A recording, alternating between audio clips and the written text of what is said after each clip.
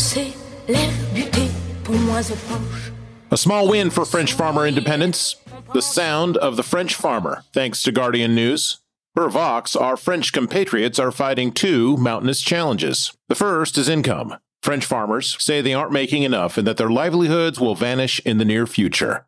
Suicide has plagued the agricultural industry in recent years as the sector has shrunk and farmers find themselves unable to earn a living. But French agriculture, wine and cheese, of course, as well as livestock and produce, is a distinct part of French cultural heritage. The second is bigger yet less wordy: competition and free trade agreements. According to France 24, the government stated they would put an end to the rising cost of diesel fuel used for farming machinery, which has been a consequence of tax breaks on the fuel being phased out.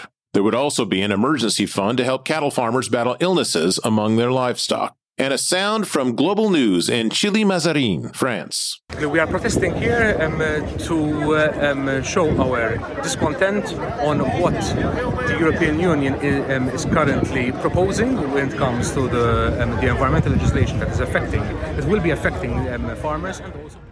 So did the French farmers win? Well, I would say they won a battle, a big one, because they have kept the blood pumping to their lives. In a small way, they did win a small corner of the cube of freedom, as French agriculture and what it produces is so much of what being French really is. And for future reference, for what you may be. For those who stand for freedom and sovereignty need to note that there are many other farmers in the fight, that the battle is not just with their own governments, but with the idea of the EU itself. That is, the farmers of the EU are still fighting. At its core, this isn't just about homegrown wine and cheese. It is about your own culture, your own language, your own self-understanding about what you are and the land in which you call home. Cost and regulation are the issues of today, but the French farmers and farmers all over the world are teaching all of us a lesson about what it takes to be more French or English or German or you name the country. Are you ready like the farmers of Europe are? Is it first Paris, then the EU, left or right?